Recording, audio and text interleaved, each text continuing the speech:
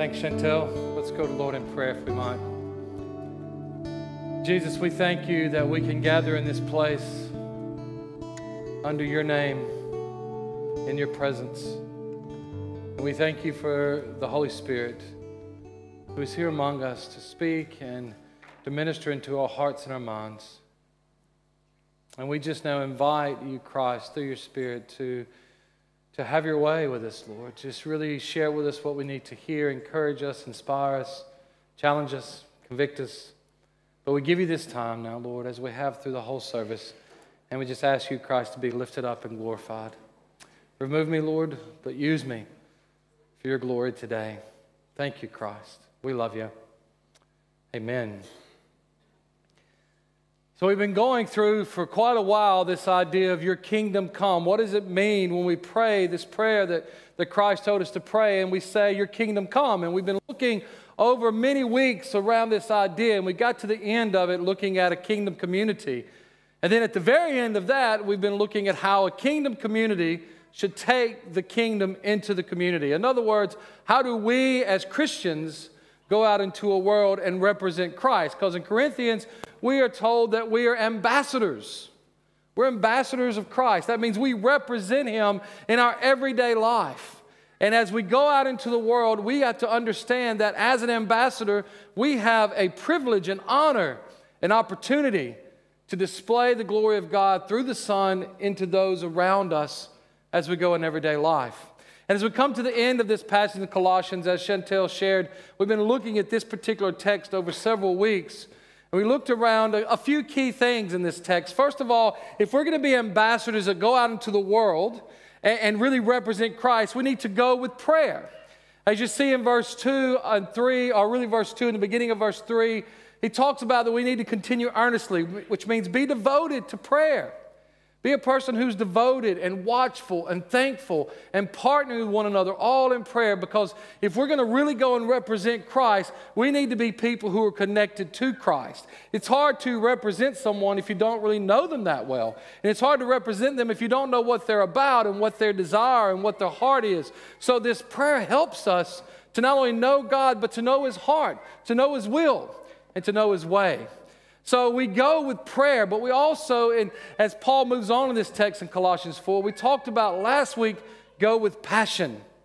And this idea of passion is that Paul had a passion for the gospel, the message that Christ loves you, he died for you, he gave his life to set you free from a sin nature, to release you from that and invite you into a relationship with the Father, becoming part of the kingdom of God through the forgiveness of your sins through faith.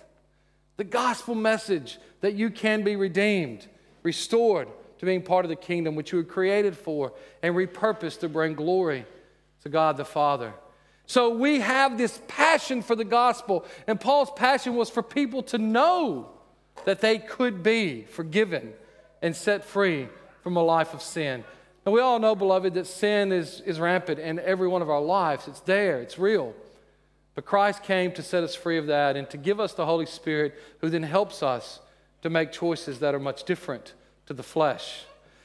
But if that's our passion, the thing we want to talk about today is what happens, or what Paul says in verses 5 and 6. If you look in verse 5 and 6, he says, walk in wisdom toward those who are outside, redeeming the time.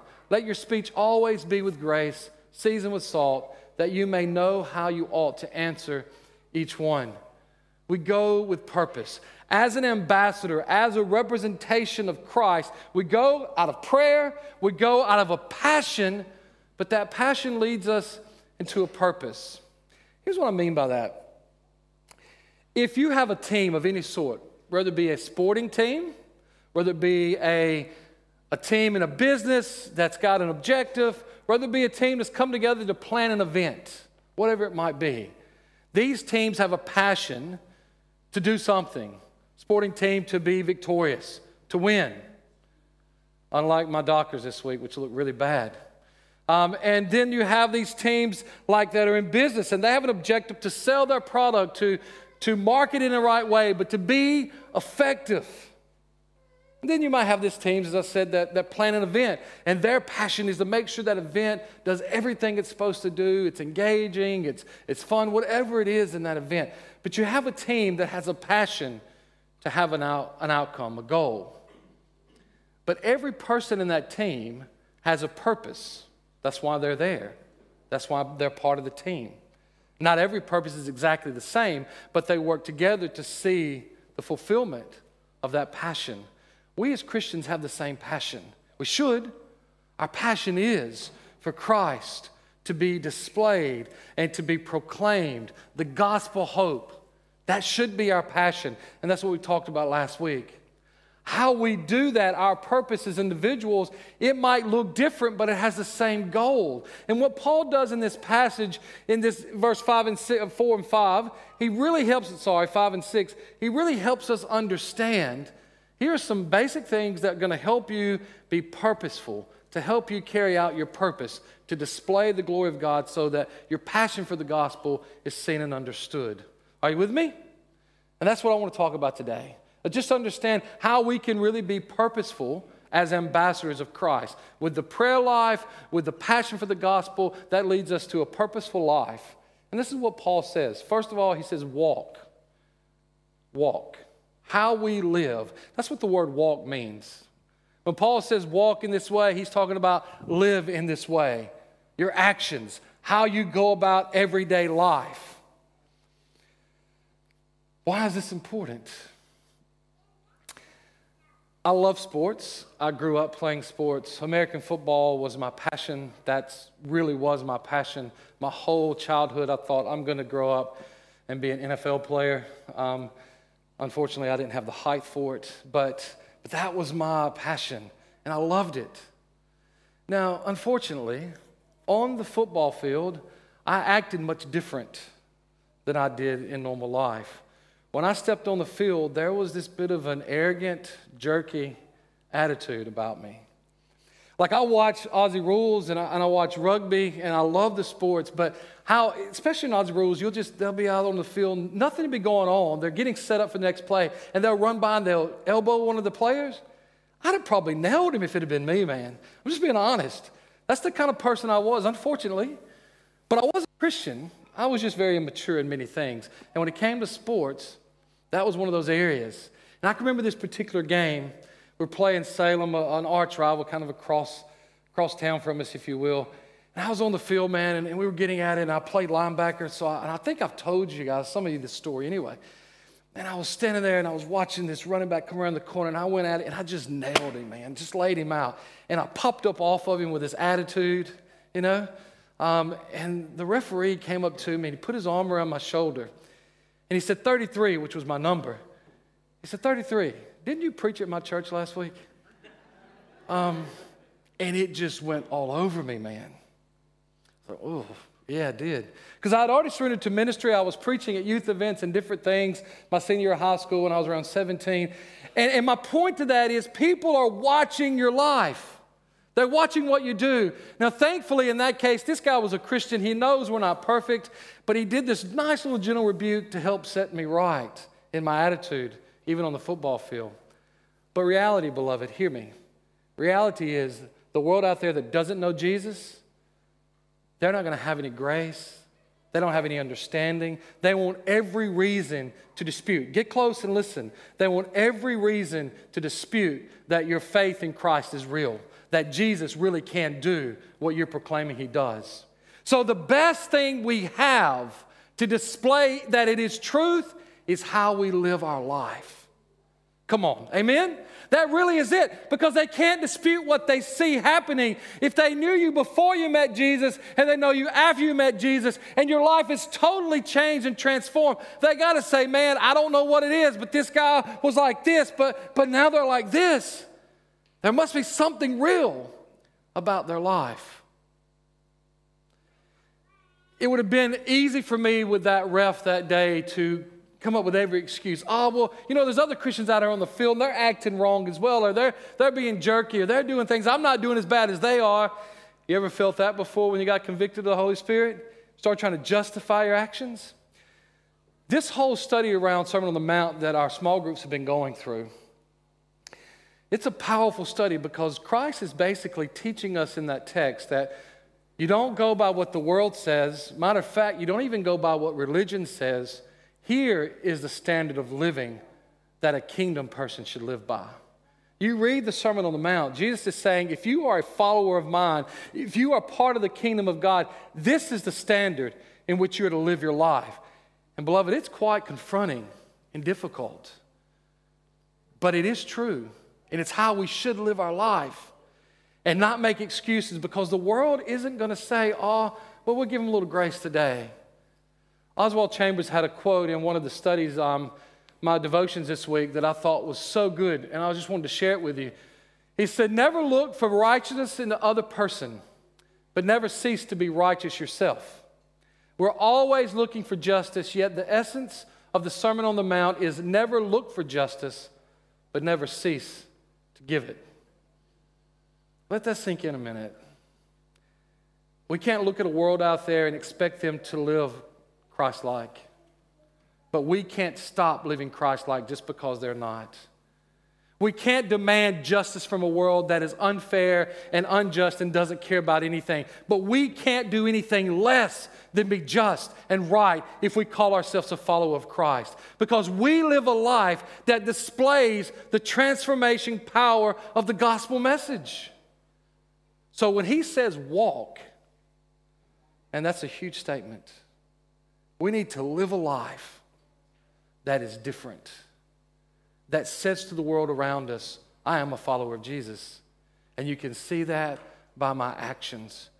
And that's not easy to do. But Paul recognizes that, and he gives us a few key things in this verse to help us understand how we can live purposeful in our everyday living. He says this, first of all, you got to know how to walk.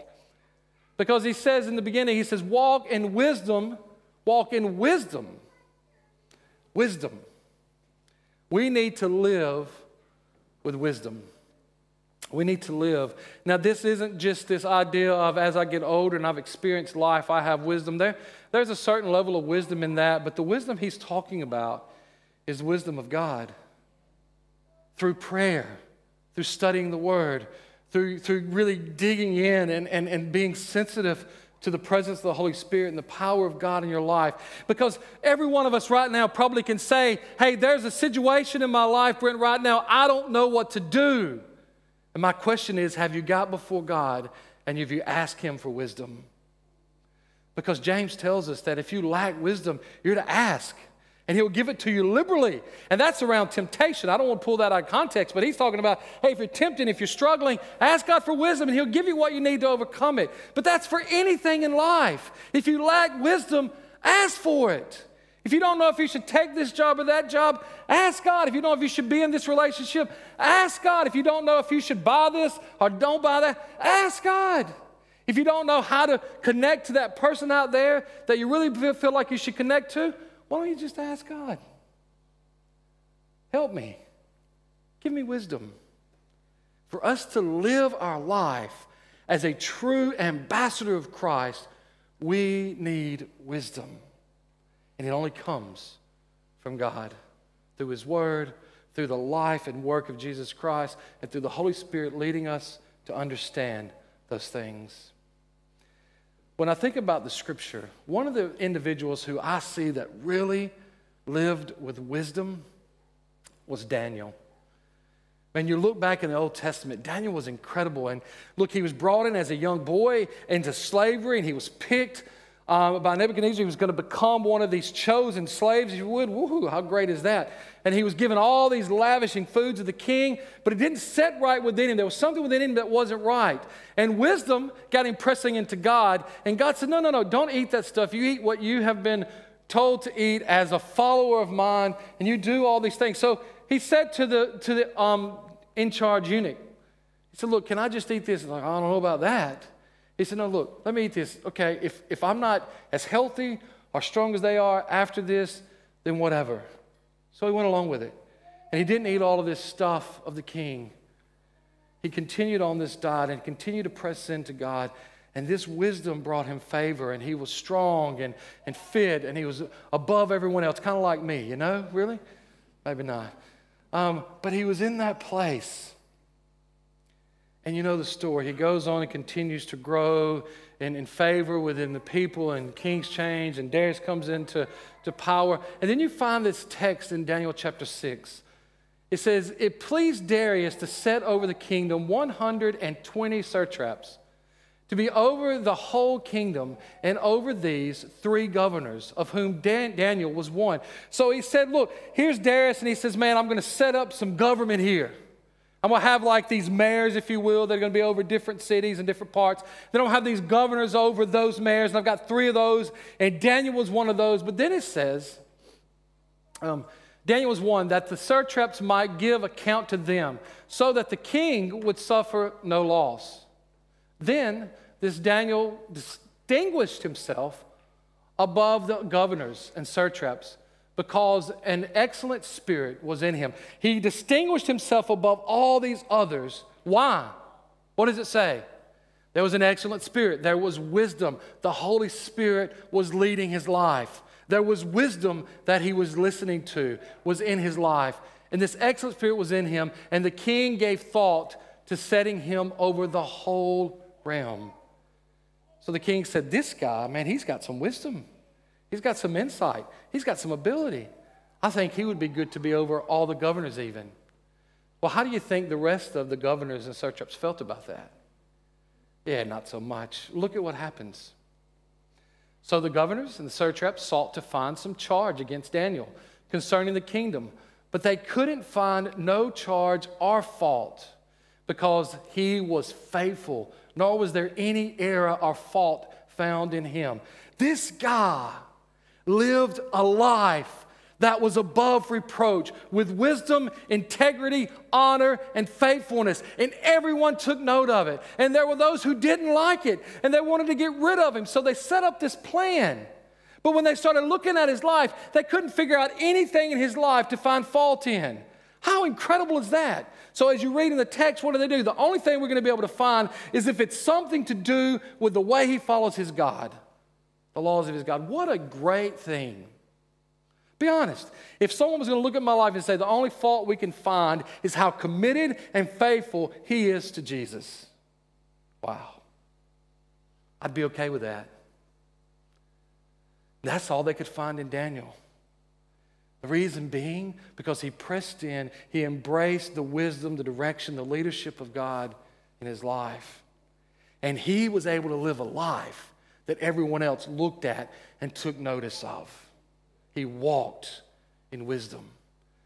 I'm not saying that it's easy to live a life of wisdom, but I am saying that it's possible if we will press into God, if we will listen to the leadership of the Holy Spirit in our life, if we will allow him to lead us through his word and through the example, through Scripture, and through the conviction of the Spirit in our life, we can make choices that will line up with his heart, his will, his purpose, and the world will look at us and says, man, I don't know where I can find any problems, but I can tell you one thing I know, that person loves Jesus. I don't know what that means, and I don't know why they do, but they love Jesus.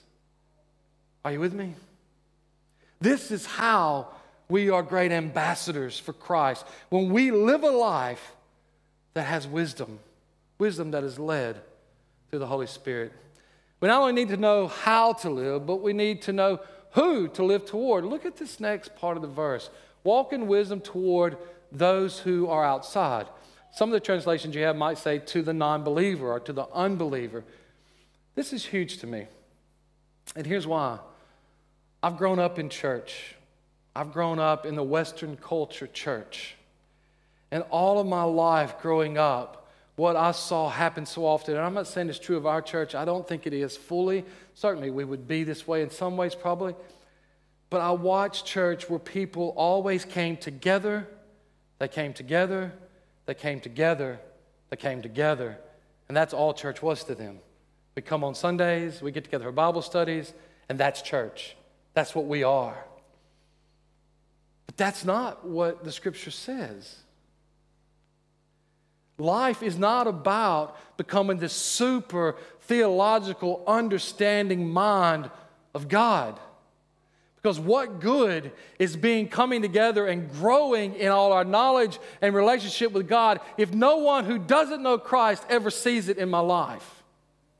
I'm just being honest with you. What good are we if all we do is come and sit on a Sunday and tick the box and go home, and then we come together at a Bible study and tick the box? I'm not opposed to these things. I love them. I think they're great. But it's not going to help us if we don't let those things we're learning take us out into community and practice them. Put them into practice. Are you with me? The way I put it, man, it's the only way I know, and it's kind of a weird thing, but I call it being spiritually fat. And here's what I mean by that. If you eat and you eat and you eat and you don't exercise, you're going to look like me. I'm a prime example of what that's like. But if you eat and you exercise, those things that you're learning, those things that you're eating become nutrients for the body, and they fuel you and they make you stronger and more fit, and you become better. It's the same spiritually. If we come together and sit and we learn these things and we talk about these things, but we don't go practice them, we're just going to get spiritually fat. And the Western church, unfortunately, not all, but many, have prided themselves in that we come to church. We're a great group. But how does that help the people out there know Jesus? Remember last week I talked around this idea of the passion for the gospel, and that when you look through Romans, there's certain little key verses that really help you understand the gospel. Romans 3:23 says, "For all have sinned and fall short of the glory of God," recognizing that we all are sinners, everybody. You with me on that? And then Romans 6:23 says that the wages of sin is death, that because of that sin we deserve to die, we deserve punishment. But the gift of God, that verse goes on to say, is eternal life, that Christ paid for that debt on the cross, and He gives us life, freedom. And then I talked out of Romans 10 that if we confess with our mouth and believe in our heart that Christ is Lord, that we shall be saved, that confession leads unto salvation. Romans 10, around 9, 10, and 11. And then verse 13 of Romans 10 says, "For whoever shall call upon the name of the Lord," whoever, I remember this as a kid, man, whoever, doesn't matter who you are, doesn't matter what you've done, whoever calls upon the name of the Lord shall be saved. Hallelujah. That's the gospel. It's truth. But look at what verse 14 and 15 of that same passage says. "How then shall they call on Him? Whoever calls on the name of the Lord," verse 13 says, "you shall be saved. But how then can they call on the name of Him whom they have not heard or believed? And how shall they believe in Him whom they have not heard? And how shall they hear without a preacher? And how shall they preach unless they are sent? As it is written, how beautiful are the feet of those who preach the gospel of peace, who brings glad tidings of good things." When it talks about preacher here, it's not talking about me standing up in front of a group of Christians and talking about the Scripture. It's talking about us, everyday life, proclaiming with our life the way we live the truth of the gospel. Everybody take off your shoes and put up your feet. They're beautiful. Don't really. You don't have to do that. But they're beautiful. What he means is, man, the messenger, the one coming with this message of hope and peace, you're beautiful to those who need it. And every one of you, if you are a follower of Christ, you have the privilege and the honor to live a life because of the Holy Spirit within you that will bring people to a realization that Christ is real. We can't do that if we just come and tick the box on a Sunday and to our connect groups. It's our everyday life. That's why for me and our elders as we talk, our Sundays is about refreshing, encouragement, strength, and supporting one another as Christians so that when we go out in everyday life, we feel like we've got a family that's got our back, that's walking with us, that we can go and find some rest and encouragement and support from. Doesn't mean we don't preach the gospel in here, because there are times people come who don't know Christ. And if you're here today and you don't know Christ, I'm telling you, beloved, He's worth it. Let me introduce you to Him. But primarily our Sundays is about encouraging and loving one another as believers so that when you go out there every day, you feel the confidence, the courage, and the strength of the Holy Spirit in your life and the support of the family to be an ambassador for Christ. We have to look at who we are representing, and who we're representing them to is to those who are outside, those who don't know Christ. This can be uncomfortable. It can be difficult. I mean, there have been times that I felt God encouraged me to connect to people, and I have to be honest, I had nothing in common with them. I didn't even know where to start, and I felt really awkward, and I felt weird, and I didn't want to do it. And honestly, sometimes I didn't do it. Thanks for grace, Jesus. It was similar to, I remember taking one church where I was a pastor. I took one of the leaders in the church with me to make a visit in the hospital. He'd never visited anyone in the hospital. I mean, he'd been to the hospital visiting family, but officially visiting someone as a representative of the church, he'd never done that before. I said, well, come on, go with me. We'll do this together. We get there, we walk in to this guy who had like a triple bypass. He was better. I mean, he was doing better. The operation was successful, but you could tell he was still in a bit of pain. He still wasn't just in a comfortable place. We go in, and he gets on one side, and I get on the other, and we're just sitting there talking, and he was nervous. And as he began to talk, he just started talking about himself. And he went on for 15 minutes talking about himself and nothing else. Like, he just didn't know what else to do. He was uncomfortable. And there was a moment as we left, as we were driving home, I said, how'd you think that went? Oh, yeah, I don't know. I don't know if I really should have talked about myself so much. I said, no, that's probably not really what we're there for. We're there to listen to them and know what's going on with them. But it was an opportunity for him to grow and learn because he was willing to practice something that was needed. You are never going to get comfortable with people that are different than you, that don't know Jesus, if you're not willing to connect to them and have a go at it. And be okay if you don't do it right. I've left conversations thinking, I am such an idiot, God. I can't believe I said that. It happens. But we are the representatives of Christ, and we have to go to the outside world, those who don't believe. We've got to engage them. We've got to build a relationship. We are not looking in this Western mindset, where I grew up anyway, maybe it's not so here, but I think it is a bit. This whole big sweep was if we build it, they'll come. Field of Dreams for the church, We build a bigger church, or we build a bigger stage, or we have more musicians, or we have more lights, and we have cooler looking preachers. That's why you got me, right? Maybe not. We have all these different things. If we build it, they'll come. But that's not biblical. If we go, they might come to Jesus. We don't need them in these walls, man. What we need to build, get with me, is we need to build relationship with people. Not build better services or better buildings, but we need to build relationship with the people who don't know Jesus.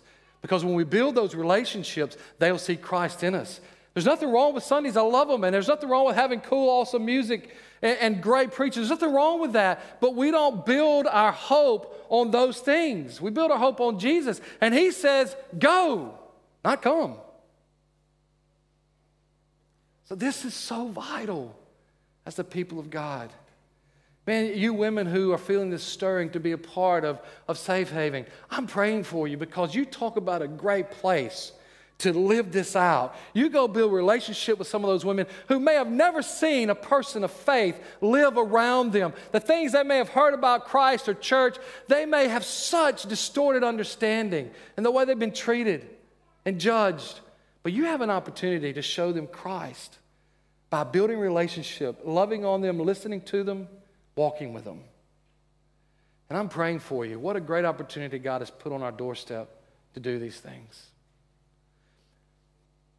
Speaking of opportunity, the next point of this verse about how we are to live, we're to live knowing, which is wisdom, and we're to live understanding who, which is this idea of the outsiders, those who are not a part of faith. Then he says, walk in wisdom toward those who are outside, redeeming the time, making the most of every opportunity, it might say in your translation. Now remember earlier in this text, in Colossians 4, Paul is praying, and what does he ask them to pray for? He says, pray for me and pray that what? God will open a door for me to share the word, the mystery of Christ with the Gentiles. He says, if you're going to pray for me, pray that I have an opportunity to share the gospel. And I love it. He follows that up a few verses later, and he says, and guess what? If you're going to pray that, you better be ready to walk through the door because God's going to open the door. He's going to give you the opportunity. We got to be ready. We got to be ready for that opportunity as it comes along. This is how we live our life. We live our life under the wisdom and the leadership of the Holy Spirit to lead everything we do. We want to be engaged and connected to a world that doesn't know Him, and we're wanting to be obedient and walk through those opportunities that are going to help us engage a world that doesn't know Him with the wisdom of God so that they will see the glory of God in my life, which is the salvation that's changed me and gives me a new life. Hallelujah. We're ambassadors when we live that way. But there's one more thing he says in this passage in verse 6. Not only how we live, but he says how we speak. Let your speech always be with grace, seasoned with salt, that you may know how you ought to answer each one. How many of you have heard, sticks and stones may break my bones, but names will never harm me? It's funny you say names here. I grew up with words. Either way, it's the same. They're both lies because, let's be honest, how many of you have had words said to you and you felt hurt, or felt anger, or felt sad, or felt defeated, or deflated because of something someone said? I mean, it's a great little saying, but it's not true. Not in our flesh life. And that's why it's important that how we speak to people, it carries weight. Words really do impact our life. Would you agree with that? Sometimes for the good, because if someone looks at you and says, oh, Glenn, you look amazing today, man. Have you been working out or something? I mean, he's going to be like, oh, yeah, look at me, yeah. It changes us, man. When we get positive words, they're for the better. Now, this is an area that I struggle. Not that I don't like to encourage. I love to encourage people. But it's not what I say. It's sometimes how I say it that affects, particularly my family. Like, this has happened a lot, and I still haven't got it right, man. But I can say to my kids, hey, guys, can you pick up your shoes? Especially like Tristan. I said, Tristan, pick up your shoes. Why are you so mad? I'm not mad. I'm not even upset. But the way I said it was perceived as anger or frustration. And I own it. Look, I'm excitable, and I speak very excitingly and passionately. I get that, and that's probably part of it. But I'm having to learn, and I'm not doing well with it, and my kids will amen, but don't you do it. That I still am working on this. That I'll say things to them, and they'll be like, why are you so upset, or why are you... And I'm really not, but the way I say it. So we have to be careful on how we speak to others. And Paul gives us two things in this verse to help make us aware when we speak of how to do it. First, he says, always be with grace. The way I put that is inviting. We should speak in a way that's inviting. When you speak with grace, one, you're understanding, you're not judgmental, you may not agree, but you're understanding, and you speak with compassion and kindness and gentleness. And my kids are like, well, you don't do that with me, Dad. Okay, I'm learning, okay?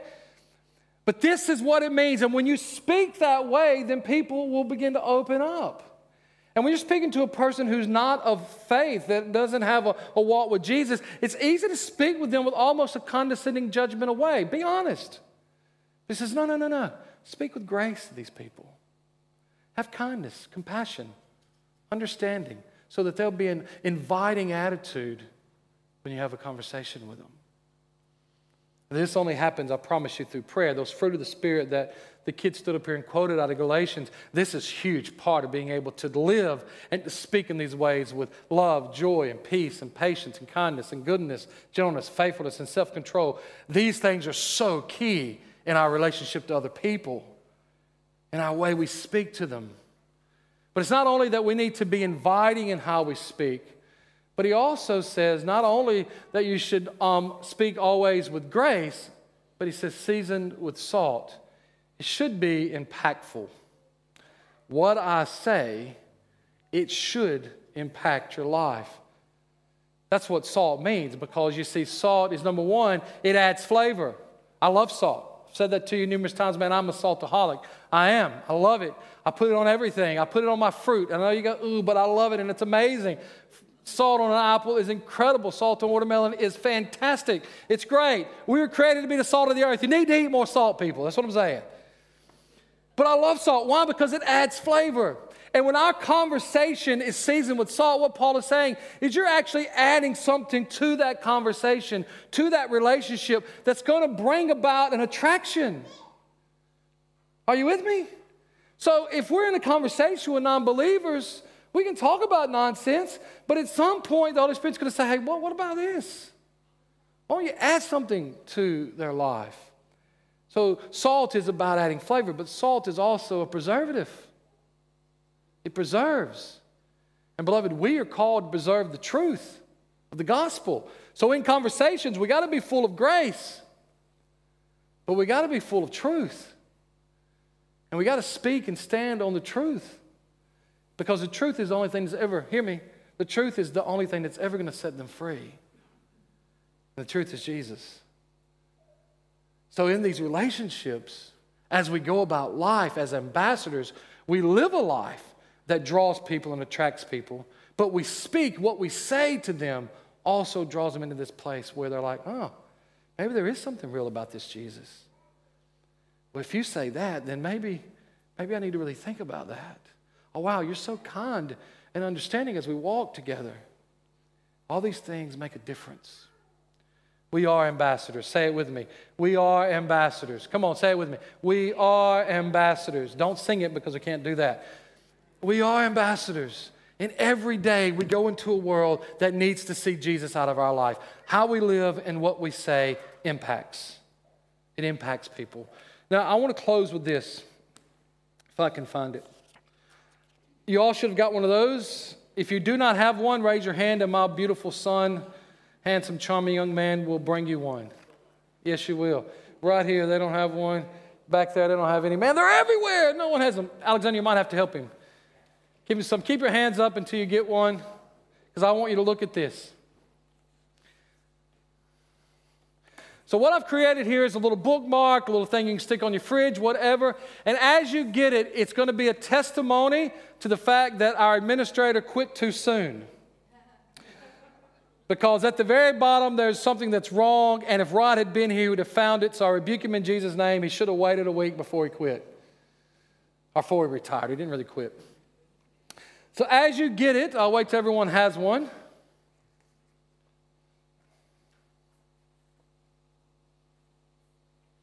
At the very bottom, under Go with Purpose, the last two questions actually say the exact same thing. The last question should say, how can you be more intentional in your conversation with this person? So you can change that yourself if you want, or you can leave it like that, and you just have to be reminded to give me grace, which you're supposed to do, because, Kyle, we need one right here as well, mate. Last one, look at that. Beautiful. It was meant to be. So I want to end with just looking at this, and what I want to challenge you to do, and even compel you to do if I can, is to use this as just maybe a bit of a guide. Maybe you look at it once a week, maybe you look at it every day, I don't know. But think about the fact that you're an ambassador of Christ, and every day you should go with prayer, you should go with passion, and you should go with purpose as you go about your day. And there's questions there that you can use to look at. Go with prayer. What sphere of influence in your life is God asking you to pray about? Is it your workplace? Is it your neighborhood? Is it your family? But ask God, what area, what sphere of my life are you wanting me to begin to pray into? Are there particular people in your everyday life God is asking you to pray for? Are there people in this sphere, God, who don't know you that maybe I need to begin to engage with? That's to go with prayer. Then you go with passion. And I want you to answer this question. How would you define the gospel? Know your answer to the gospel. What does the gospel mean to you?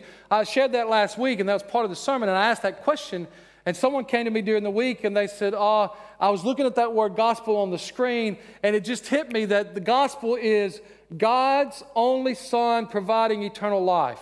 Using the word gospel, I thought, that was pretty clever. But however it is, as long as it really is the gospel, don't say the gospel is how many brownies they eat every day. That's not the gospel. I mean, it's got to be built on the biblical truth of what the gospel is, but be able to understand it for yourself. How would you define the gospel? And then ask this question to yourself. What hinders or helps you when it comes to presenting the gospel in your everyday life? How you live, how you speak. What keeps you from doing that, and what helps you to do that? And the final thing there you see is go with purpose. And under that, these are the questions that I want you to ask yourself. Is there someone that God is opening a door for you to share the gospel with? It might be the person that He's asked you to pray for in the first point. How can you be more intentional in your lifestyle with this person? And then how can you be more intentional with your conversation? Now, this is just a guide. If you take it home and throw it away, that's your prerogative, but I rebuke you in Jesus' name. But if you take it and you use it as an opportunity to say, God, I want to be an ambassador of yours. I want to really represent you in my everyday life. I love church. I love coming and gathering with other Christians and encouraging and stirring one another on to good works, as your word says. I love that. But I know my everyday life, I represent you, and how I live and what I say is going to reflect on you. If this helps you with that, then use it. But whatever it takes, beloved, just do it. Because you do represent Christ if you call yourself a follower of Jesus. And that isn't a guilt, and that isn't a fear. That should be an excitement. You get to represent Jesus. We get to go out there and tell people that they are loved by the Creator of all things and the one who died for them. Come on, man. There's nothing greater than that. Amen. I'm going to say a prayer, and I'm going to invite our team to close this in a song. If you'd like prayer, our prayer team will be down here. I'm down here as well. I don't know if Mark's still in here or not. Amanda's back there. Well, Amanda's nicked out too, man. Mark's there if you want a pastor to pray with you. But we're not like the end-all, be-all to everything. Anyone in who has a faith can pray with you, but we'll have a prayer team down here to pray with you as well. But we're here available too. Lord Jesus, we thank you for your word. We thank you for the passion of your gospel. We thank you for the opportunity to represent you. And that is overwhelming Christ in many ways, but it is so exciting. Help us this week to walk through those open doors and live a life and speak in a way that people are going to see you in our life. We love you. Amen.